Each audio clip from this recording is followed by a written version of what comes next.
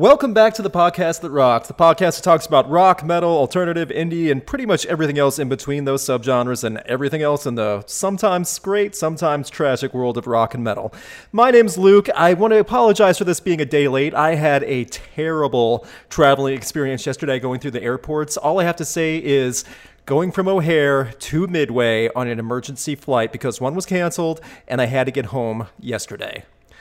So, long story short, don't be afraid to switch airlines and get a $90 cab ride at blinding speed across Chicago highways just to make it home in time, because it is possible. I know that's not what you wanted to hear, though. You want to talk about music and things that have gone on in the past week.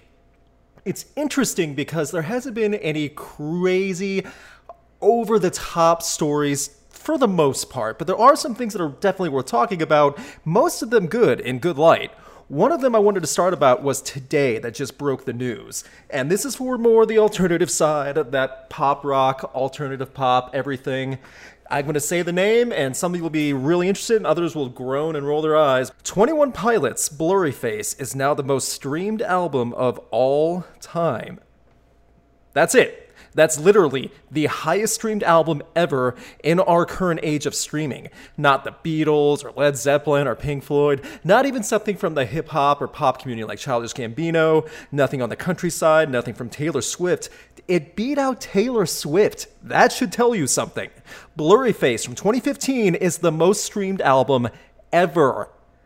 That is so big. Even for 21 Pilots, who have now had another album come out since then, who knows if that's going to top it or not, but the fact that Blurryface has continued to ride that momentum after it won a Grammy, after it had several singles charts at number one in respective Billboard mainstream and other different top 40 charts, it still has had that much staying power.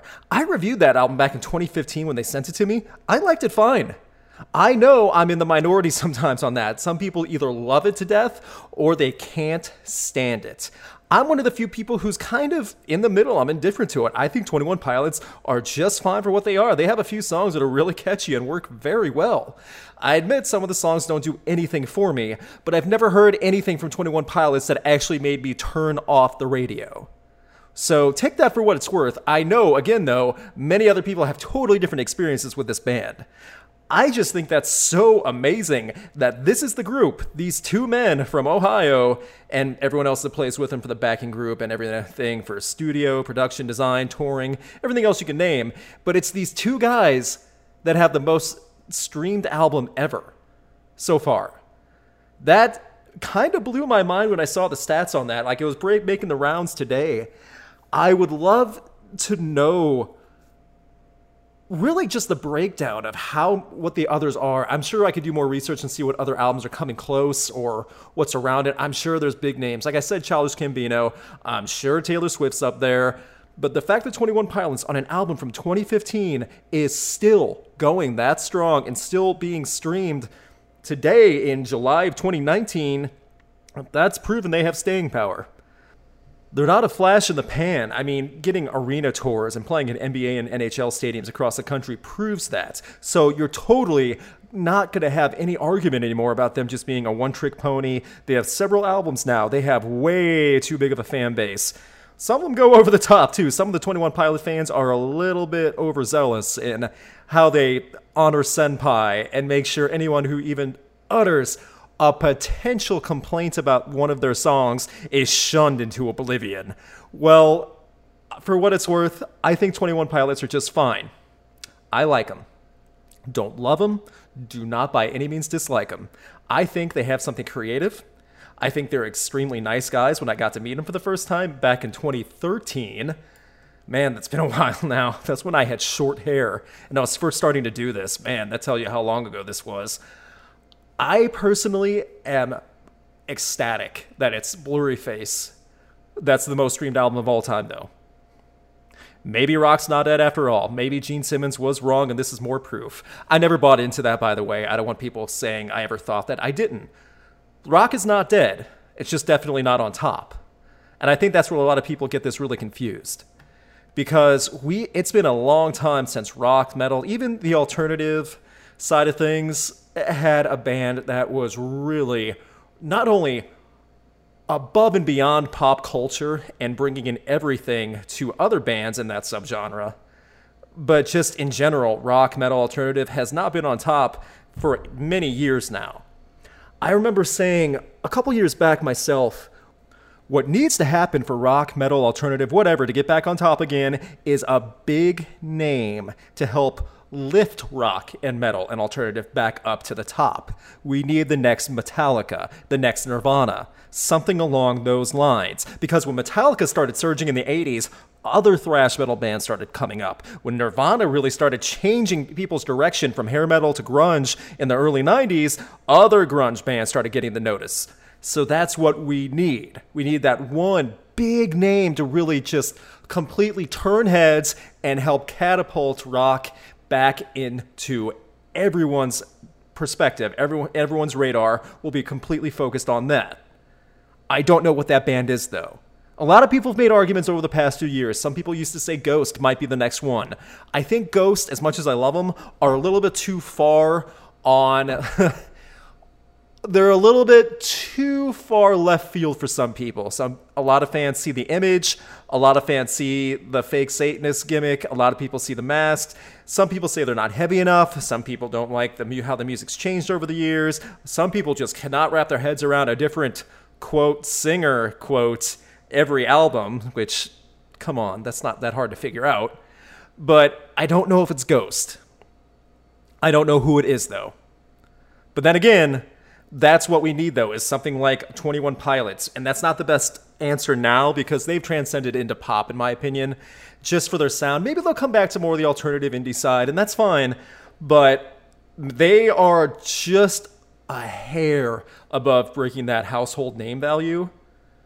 And I think they're going to keep that momentum if they stay afloat, they stay out of trouble, and they keep making new music, and they keep killing it on the road. That's what people love about their tours and their venues and things like that. Like, their live show is spectacular.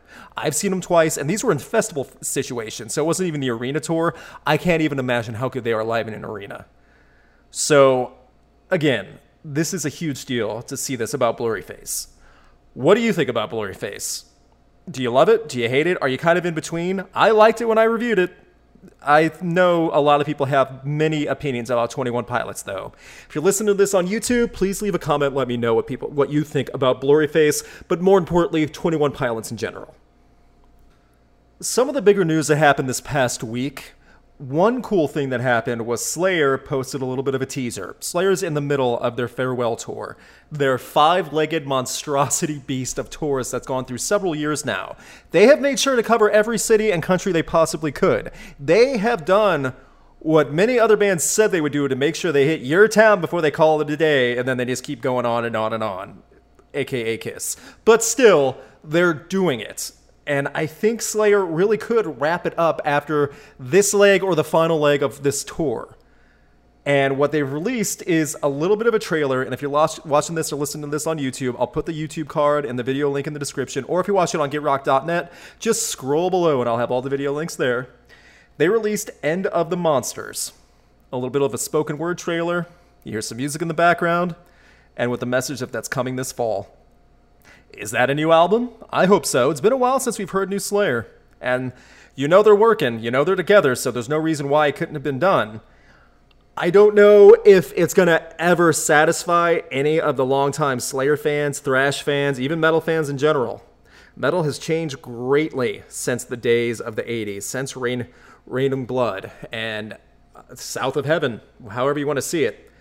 I think thrash and Slayer, it's specifically Slayer, that's the most extreme of the thrash side, of the big four especially, that you're going to have a lot of fans who are going to have these epic, monumental expectations, and I don't know if they'll have those expectations lived up to. I hope they do. We know Slayer can still play. We know they can still perform live. I'm curious to see if this is a final album, if End of the Monsters really is end of the day, end of the road for them. Can they go out with a big grand finale? I hope they do. I'm not expecting the next masterpiece, you know. I'm not expecting Slayer to rewrite history and make the greatest metal album ever. Not saying they can't, I'm just not expecting that, but I'm expecting something good. I'm expecting to go off the hinges a little bit and just do whatever they want, make sure this is as heavy and wild as they want it to be, bow out gracefully, and just sit back and relax. We know Kerry King. He's not afraid of opening his mouth and either helping out in the music and metal industry or completely condemning people he doesn't like. Just listening to him talk about Imagine Dragons is all you need to know about that. Man, he completely destroyed Imagine Dragons. It was great. Kind of deserved, but it was great. So I think with Slayer, if you've never seen them live, do what it takes to travel to see them. It is worth it. I've seen them live twice now, and I loved it both times. I'm not even for the big four, they rank lower on the big four for me, because my big four preference goes Metallica, Megadeth, Anthrax, Slayer. And I still really love Slayer, so that should show you how much I still appreciate them. But I still say, if End of the Monsters is the finale, I'm hoping it's big, and I hope it lives up to everyone's expectations. I just want to see a band that has been cherished and honored and revered go out on top. I would also love to see Slayer finally get a platinum album. They've never had that. Whether that's counted with streaming or not, I think that's possible now in 2019. Whether that's an older album, Reign of Blood, that could definitely be easily accomplished. Even if it's like one of those flash sales they have on Amazon where the album's $5 to download, and then you count that with the streaming, I think that'd be huge. So, who knows? Slayer does. Let's just hope they deliver on something this fall.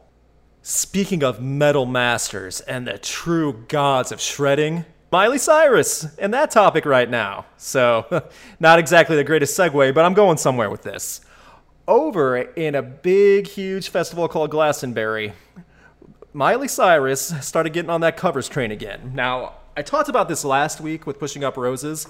By the way, on a side tangent, I really hope to have Pushing Up Roses on more. I think she might have been my favorite guest of all the guests I've had on the podcast that rocked. I would love if she became a permanent co-host on this and split everything down the middle, because she is a wealth of knowledge from music. But that putting aside, we'll take that for the next day. But if you hear this, Roses, hi, and everyone that's listening, please at Roses and say we want you to come back on this podcast. So with Miley Cyrus, most people know by now she was on an episode of Black Mirror. And she kind of played a different character, and with that, she released a remake, not a cover, but a remake of Head Like a Hole by Nine Inch Nails. What she did was she says, On a Roll. That's the new song on YouTube. It is a poppy, upbeat song with a lot of synth, and it sounds great. The lyrics are not dark and angry anymore. They're upbeat, happy, about love, accomplishing your goals, I'm on a roll, flying so high, achieving my goals. I mean, it's stuff that Trent Reznor did not probably intend, but he probably gave his blessing for, because this is nothing like that gritty industrial style. So, along with that, while she was in Glastonbury, I hope I'm pronouncing that for all my UK and European fans, please correct me if I'm mispronouncing that wrong, she did a few more covers live. She covered Head Like a Hole, the actual song. She actually did the lyrics for that. She also covered Metallica, Nothing Else Matters. You know what? It wasn't that terrible at all. It wasn't really bad. She had the backing band behind her really stick to the song, and she was just giving her honest delivery. She wasn't being hammy like she was with Nirvana years back with Smells Like Teen Spirit, which was pretty rough. This was fine.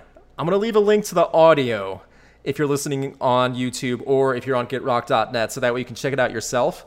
It's 3 minutes, and honestly, I don't see a problem with it. Again, she has the backing band with her. I mean, it's the music. It's her delivery. It sounds okay. If this was the cover level just for live shows, just to do something fun, I don't have a problem with it. Not at all. Because it's not to the point where she's only doing covers. She's still doing her own music. And when she does On a Roll as Ashley O, another personality, she really is like the Mick Foley of music with the three faces of evil. It's the three faces of pop. So I don't know which one Cactus Jack, Dude Love, and Mankind would all equate to Miley Cyrus, Hannah Montana, and Ashley O, but whatever that would be, I really think it's interesting because she has something with that Ashley O pop cover. On a Roll, it really is worth checking out. It's short. It's like 2.5 minutes at best, but it's definitely worth hearing. And if she's doing these covers over in Glastonbury, if she does them more on any upcoming tours, if she decides to do more acting maybe, because she might have gotten that bug from Black Mirror. I know there's been a lot of a lot of people supporting and rooting against this Black Mirror episode, saying it was good, it was bad, didn't like it, didn't hate it. It was great. It was awful. So opinions are all over the field on this one. Consensus is still out for me. I haven't seen it yet. All I know is bits about the episode, because she performs an actual straight cover as a character in the episode of Head Like a Hole, saying she wrote it, as the character. And then also this is uploaded on YouTube from Netflix with this full music video rendition. So it's worth checking out. Do you think Miley Cyrus should cover more songs, especially in the rock and metal field, especially in the industrial field? She might. She's done it before. No reason she can't now. And if she's gotten this much praise for On a Roll as Ashley O, there's no reason why she can't keep doing it, because there's obvious money in it. And again, this Nine Inch Nails cover, or revision, it's pretty good. And going into another group with mixed opinions and a bunch of people who are both for and against new music, Blink-182 has a new album coming out, and they've already had a few new songs come out from this album. Boy, oh boy, is there a lot of back and forth on whether it's good or not, whether people are loving it or they're feeling betrayed. They're crying betrayal. I have seen a lot, and the recent new song, Happy Days, is out now. It's just 3 minutes. It's a quick track. This is the one, Happy Days, I feel has the best chance of satiating a lot of the old school Blink-182 fans from the late 90s. I think it's fine. I'm of the side opinion, Matt Skiba does great. I love him. I think he's a perfect fit. I think anything they work together with is fine. I liked California, the album. I didn't think it was Blink-182's best album they've made, but I still really liked it just fine. I think people were so overblown that a member left Blink-182, that Tom's gone. And you know what? That's how it's going to happen. That's just life. He left to... There's no nice way to say it. He left to look into alien studies. And I know that sounds like I'm making that up, but you'll have to look it up a little bit yourself. I know Blink-182 fans already know all about this. Yeah, he went to do research and study to track alien life forms and all of that. And I know it's hard to really talk about it and keep a straight face, because whether you believe in alien life, that's fine. Believe what you want to believe. I just wish there wasn't such vile animosity towards Blink and Matt coming aboard and the music sounding slightly different. And that being said, another thing that's coming up for Blink-182 is they're headlining Aftershock Festival in Sacramento this October. That is traditionally a rock and metal festival. It is heavier. Last year, it was Deftones and it was System of a Down. The year before that, it was... who was it? I was there. Ozzy Osbourne. That's enormous. And Nine Inch Nails, going back to Nine Inch Nails again. So this is a traditionally heavy concert. The rest of the bands at Aftershock for 2019 are huge. Tool, Slipknot, Rob Zombie. These are big names. And then you have Blink-182 headlining on day 2, that Saturday, playing last. Later than Rob Zombie, later than all the other bands on that second day. I have seen so much criticism about how dare they let some soft band like Blink-182 come aboard. How could they let this poppy band, this pop rock, pop punk garbage come to their sacred metal and rock shrine in Sacramento? My response to that is, Blink-182 is great. They're great live. They add a little bit of variety to a very homogenous festival. And I'd love Aftershock. But I can honestly say that sometimes the band lineups do sound very similar to each other. The bands, it's just one long chug-along riff fest for some of them. This is a huge get. It's something that breaks up the 3-day festival too. Friday night, Slipknot headlines. Sunday night, Tool headlines. Saturday, Blink-182. That way, I think a lot of people were not expecting it, but a lot of people are going to be satisfied with what they see if they stick around for it. I've seen so many people say, I'm leaving after Rob Zombie. Everyone, I love Rob Zombie. But his shows are almost identical to each other now. They open with the same 3 or 4 songs every single show. I know that because I've shot Rob Zombie for years now, at least once a year since 2013. Open up with Dead City Radio, go into Super Beast, like clockwork. And he puts on a great show. Blink-182 is something different, though. That's what drives me insane. So many people complain about the lineups for festivals. Okay, here's Aftershock, an amazing festival that sells out every year. They get a great band that's something a little bit different, and people freak out. All I can say to that is, if you're already planning to go to Aftershock, I know a lot of the tickets are already sold out for VIPs and stuff like that. Go and stay for a few songs of Blink-182. Give it an open chance. Don't leave before the show starts. Don't leave right after Rob Zombie. See what Blink-182 has in store for their live show. See if they can win you over. It might be something you really enjoy. And that goes for everyone else, too, on Blink-182's current tour. Now, I want to make sure I got this right, because Blink-182 is coming to my town also, and he's on a very special tour with Neck Deep. And does anyone else know who he's going with? Oh, man, with Lil Wayne. I had to double check on my keyboard just to make sure I had the right hip-hop artist. Lil Wayne and Blink-182 on a co-headlining tour. Man, names I'll never expect to be together for 1,000, Alex. Yikes. And hey, you know what? I can see it working. It's for the same principle. If all these fans are going to this big amphitheater tour that they're doing, and they're paying to see Blink, they're going to see Lil Wayne too. You know what? Lil Wayne might win a few people over. And that's what's cool about some of these shows. You get exposed to something new. Am I a Lil Wayne fan? No. Could I tell you some of his music? No. Would I go to see him if I get to shoot Blink-182? Absolutely. It's not like, oh my gosh, I finally am going to get to see, what's a great band? What's a really killer band? Okay, let's just go with the standard, Metallica. I finally get to see Metallica. And oh, wait, you mean Attila's playing with them? Yeah, never mind, I won't go. It's not that big of a dichotomy, or it's not like, oh, Attila's playing with them? Well, all right then, I'll just wait in the parking lot until it's time to go to my seat. Metallica takes the stage. Lil Wayne's not like that. And it's under the same principle. If you're going to a festival or a concert where there's a band on there that you either don't know, or you're not really familiar with, or you can't figure out why they're there, in the case of Lil Wayne or Blink-182 at Aftershock, give it a chance. You might be surprised. If you already know you hate them, if you already understand that you will not enjoy it, that's totally different if you've already given them a chance before. Like I said with Attila, yeah, if Attila ever opened up for an enormous name, I might just hang in back or go to concessions or something for a while.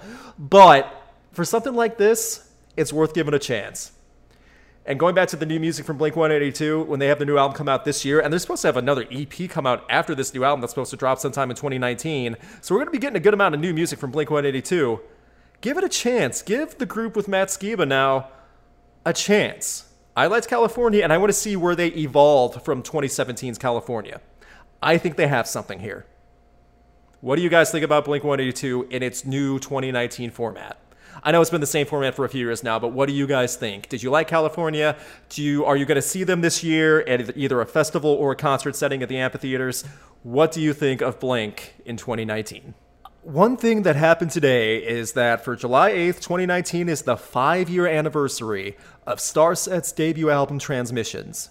If you've been listening to Rocked for a while, you know I am a big Starset fan. Huge. I've been very privileged to meet the band several times. I think they're great guys. Dustin is an intelligent human being. Their music writing ability has grown over the years. I think their creativity is becoming unbridled, and they can really make something work out of whatever they want to do. And it's crazy to think back at 5 years ago, before Transmissions came out, when I got the pitch for the album, and when My Demons was getting airplay on Sirius XM and some FM stations before Transmissions came out, a lot of people were digging it without knowing what the band was about, what they looked like. Dustin in the scientist gimmick with the Ron and everyone else in the spaceman jumpsuits. That's a hard sell when you're staring at a hard rock audience and crowd who just want to see the same black t-shirts and jeans and riff solos and just nothing else. That's it. just ugly, basic black rock, you know, just gritty and dark, and that's it. Maybe drinking beer on stage, shouting out the ladies in the crowd, nothing else. And here comes Starset with a full, deep writing and message. They have a novel that goes along with the story of Transmissions and everything else with the Starset Society. They have all these lyrics written in story form and dialogue format. They have these intense light shows that are amazing. And they have these suits that light up with the programming. Dustin's at the command board in front, like actually controlling the smoke and the different jetpacks and different lighting rigs and everything like that while the show's going on and while he's singing. I mean, it's like a planetarium when Starset performs. And then back a few years ago when Vessels came out, Monster blew up huge. I don't think they realized how big of a hit Monster was going to be, because that was getting TV airplay at that point. They were playing that in the background of sports shows, commercials, other things like that too. I'm very interested to see what happens this September with Starset's new album. I want to see where they go, because if you've checked out Starset online on some of their socials and seen some of their festival performances in the UK and Europe, they have a whole new look. It's dystopian. This is less Galaxy Star Trek style and more Mad Max dystopian future. And it looks awesome. It looks like they put a lot of detail and effort into this. So I want to hear how the music evolves. I want to know what they're doing, because Starset, Dustin Bates, Ron, everyone else, they do not just go into things haphazardly and just kind of throw things together and go, okay, good enough. No, they spend a lot of time calculating and writing and making sure everything's planned out. And that's awesome. We need more of that in rock, in metal, in alternative, in all of music. We need more instruments that are written not to just blast through and sound cool. We need like quiet moments to help build things up for that. Let me rephrase that. We need more quiet moments to help appreciate the bigger loud moments. And that's a big deal even for metal albums too, because there's so much music that's just nothing but a blast of clipping the audio, 20-minute bass drum solos with double basses and everything like that. I think for the hard rock side, Starset is a breath of fresh air. And I know I am not speaking for everyone. Like my friends in the Rock Coliseum, John, Mark, Crash, they're not crazy about Starset. I don't think any of them hate them by any means, but I know they just don't really care. I totally get it. This is a kind of a hard sell, like I said before. I love Starset, though. I loved Transmissions. That was my favorite album of 2014. I loved Vessels. I have a feeling I'm going to really, really enjoy this new album coming out in September. So here's hoping we get something great from the Spacemen. Or I guess, I'm not sure what to call them now without really seeing them in person. I guess the Mad Max, the dystopian future, I don't know. The Fallout Warriors? No, that's lame. What's a good name for them? Well, I'll stick with Starset for now. What do you think about Starset? What do you feel about Transmissions and Vessels and the Starset Society, their live show? There's a lot to take in, but if you've heard Starset before, on any level, what do you think of them? Since I'm going solo, I'm going to be doing this episode a little bit shorter, but the last thing I wanted to talk about is Polestar's 2019 mid-year worldwide and North American tour stats. They released their list of the best-selling tours throughout North America and the world, as I just said, and some of the rock and metal bands are doing just pretty well for being at the top of near the top of the list or in the top 10. For the worldwide tours, Metallica is at number 4, making $69.7 million on their touring this year so far. They had their big the second half of their big Hardwired Arena tour this year. Kiss is at $58.1 million, coming in at number 7. And then number 8, which was the end, was Trans-Siberian Orchestra at $57.3 million. People don't realize how much money they bring in. And if anyone doesn't say Trans-Siberian Orchestra isn't metal, then you are insane. Watch their show. As for the North American tours in the top 10, Kiss was in number 5 with $58.1 million, and Trans-Siberian Orchestra at $57.3 million, right behind him at number 6. There's some interesting names on here, though, for just the North American tours I want to talk about a little bit for breaking it down, because they go into the top 100. And for some of the crazy names for it, Panic at the Disco, coming in at 31st with $12.9 million profit. Disturbed, $10.6 million. Number 35. At number 39, Muse at $9.3 million. These are pretty good, considering also that a lot of those tour dates, like for Muse And also Disturbed didn't have these long, extensive tour date lists that a lot of other bands do. This wasn't like a 50-city tour stop, so these were pretty good numbers. Also interesting, coming in at number 42, Weezer and Pixies at 9 million. I remember seeing that tour. That's pretty awesome because they did the arena tours themselves, and to see Weezer and Pixies still putting out work and getting good tour numbers, especially Pixies, because they're rumored to have a new album come out this year, and they're going to be playing at Pasadena Daydream Festival. Wow, you can tell it's going long on this recording when I can't talk. Pixies got chosen by The Cure to play with them, so I'm hoping to hear new music from them. And Weezer released a covers album and that Black album that came out, so they had stuff going on. Some other noticeable names: Greta Van Fleet, $4.5 million at number 80. Bring Me the Horizon, $3.6 million, coming at number 96. That's the last real rock or metal band to make the list. And Bring Me the Horizon's live show, it's their new one, is spectacular. They have stepped up their presentation and their game with that. I was not crazy about their new album, and unfortunately, Amo really did not sell well. It was a bomb in the United States. It sold 75% less, if I'm correct, than That's the Spirit did. That's crushing. Even though I wasn't a fan of it, I didn't hate it. I just thought it was kind of there. It was like a 5 out of 10 for me. And I was kind of lower than all the other critics and stuff. It just didn't really do that much for me. So when you hear that the tour is going really well, that's kind of reassuring, you know. That kind of keeps the band really going because that's their money at that point. You know, it's not all going back to the recording studios and the record company and all the contracts and things like that. It goes back to what I said in the beginning of the podcast, though. If we want to see more of these rock, metal, alternative bands really get to bigger numbers on these tours, we need the next breakout band. We need that big, huge name to really start turning heads, shake up the system, get everyone's attention, and that will start bringing other bands with them. I don't know who it is, though. All I know is we need it sooner than later. Do you have a recommendation on who it is? I'm open to any type of offering or suggestion on that, because I've rattled my brain thinking about this, and I don't know who it would be myself. A lot of the big festivals in the country rely on the big, heavy names. I mean, Slipknot's coming back. They finally have a new album coming out for We Are Not Your Kind. I am ecstatic to see that. Tool is finally coming back with new music after 400 years. But those aren't new names. We need a new, young name that's not only done something different, but is fantastic and grabs everyone's attention. It's different. It's the shakeup that Nirvana had with grunge coming out of the hair metal days. I don't know what that's going to be, but that's what we need right now. We need a hero, and I don't know who that hero is. That being said, thank you for tuning in on this shorter edition of the Podcast That Rocks. I'm going to be cutting this one a little bit shorter than an hour, but I think you got enough for the weekend after my crazy weekend. Hopefully you guys are doing good. Please subscribe on YouTube, especially to the Podcast That Rocks channel. I'm still trying to get that number up so I can monetize it on YouTube. However, I still am posting all these episodes on the different podcast formats. So if you're listening on YouTube, you can also check it out on Spreaker, Stitcher, Spotify, Apple Podcasts. It's all up there. Please, if you really want to help out Rocks, check it out on Patreon. I'll put a link in the YouTube card and on GetRock.net if you're listening through there, through the actual website link. Even if it's just $1 a month, you're helping out Rocks a ton. Also, you get these podcast downloads a day sooner. So, something to think about. You get it in MP3 download format too, straight from Patreon. So you don't have to click on any too much. It'll be sent right to your email. You just click on that, and it'll go right to a download link.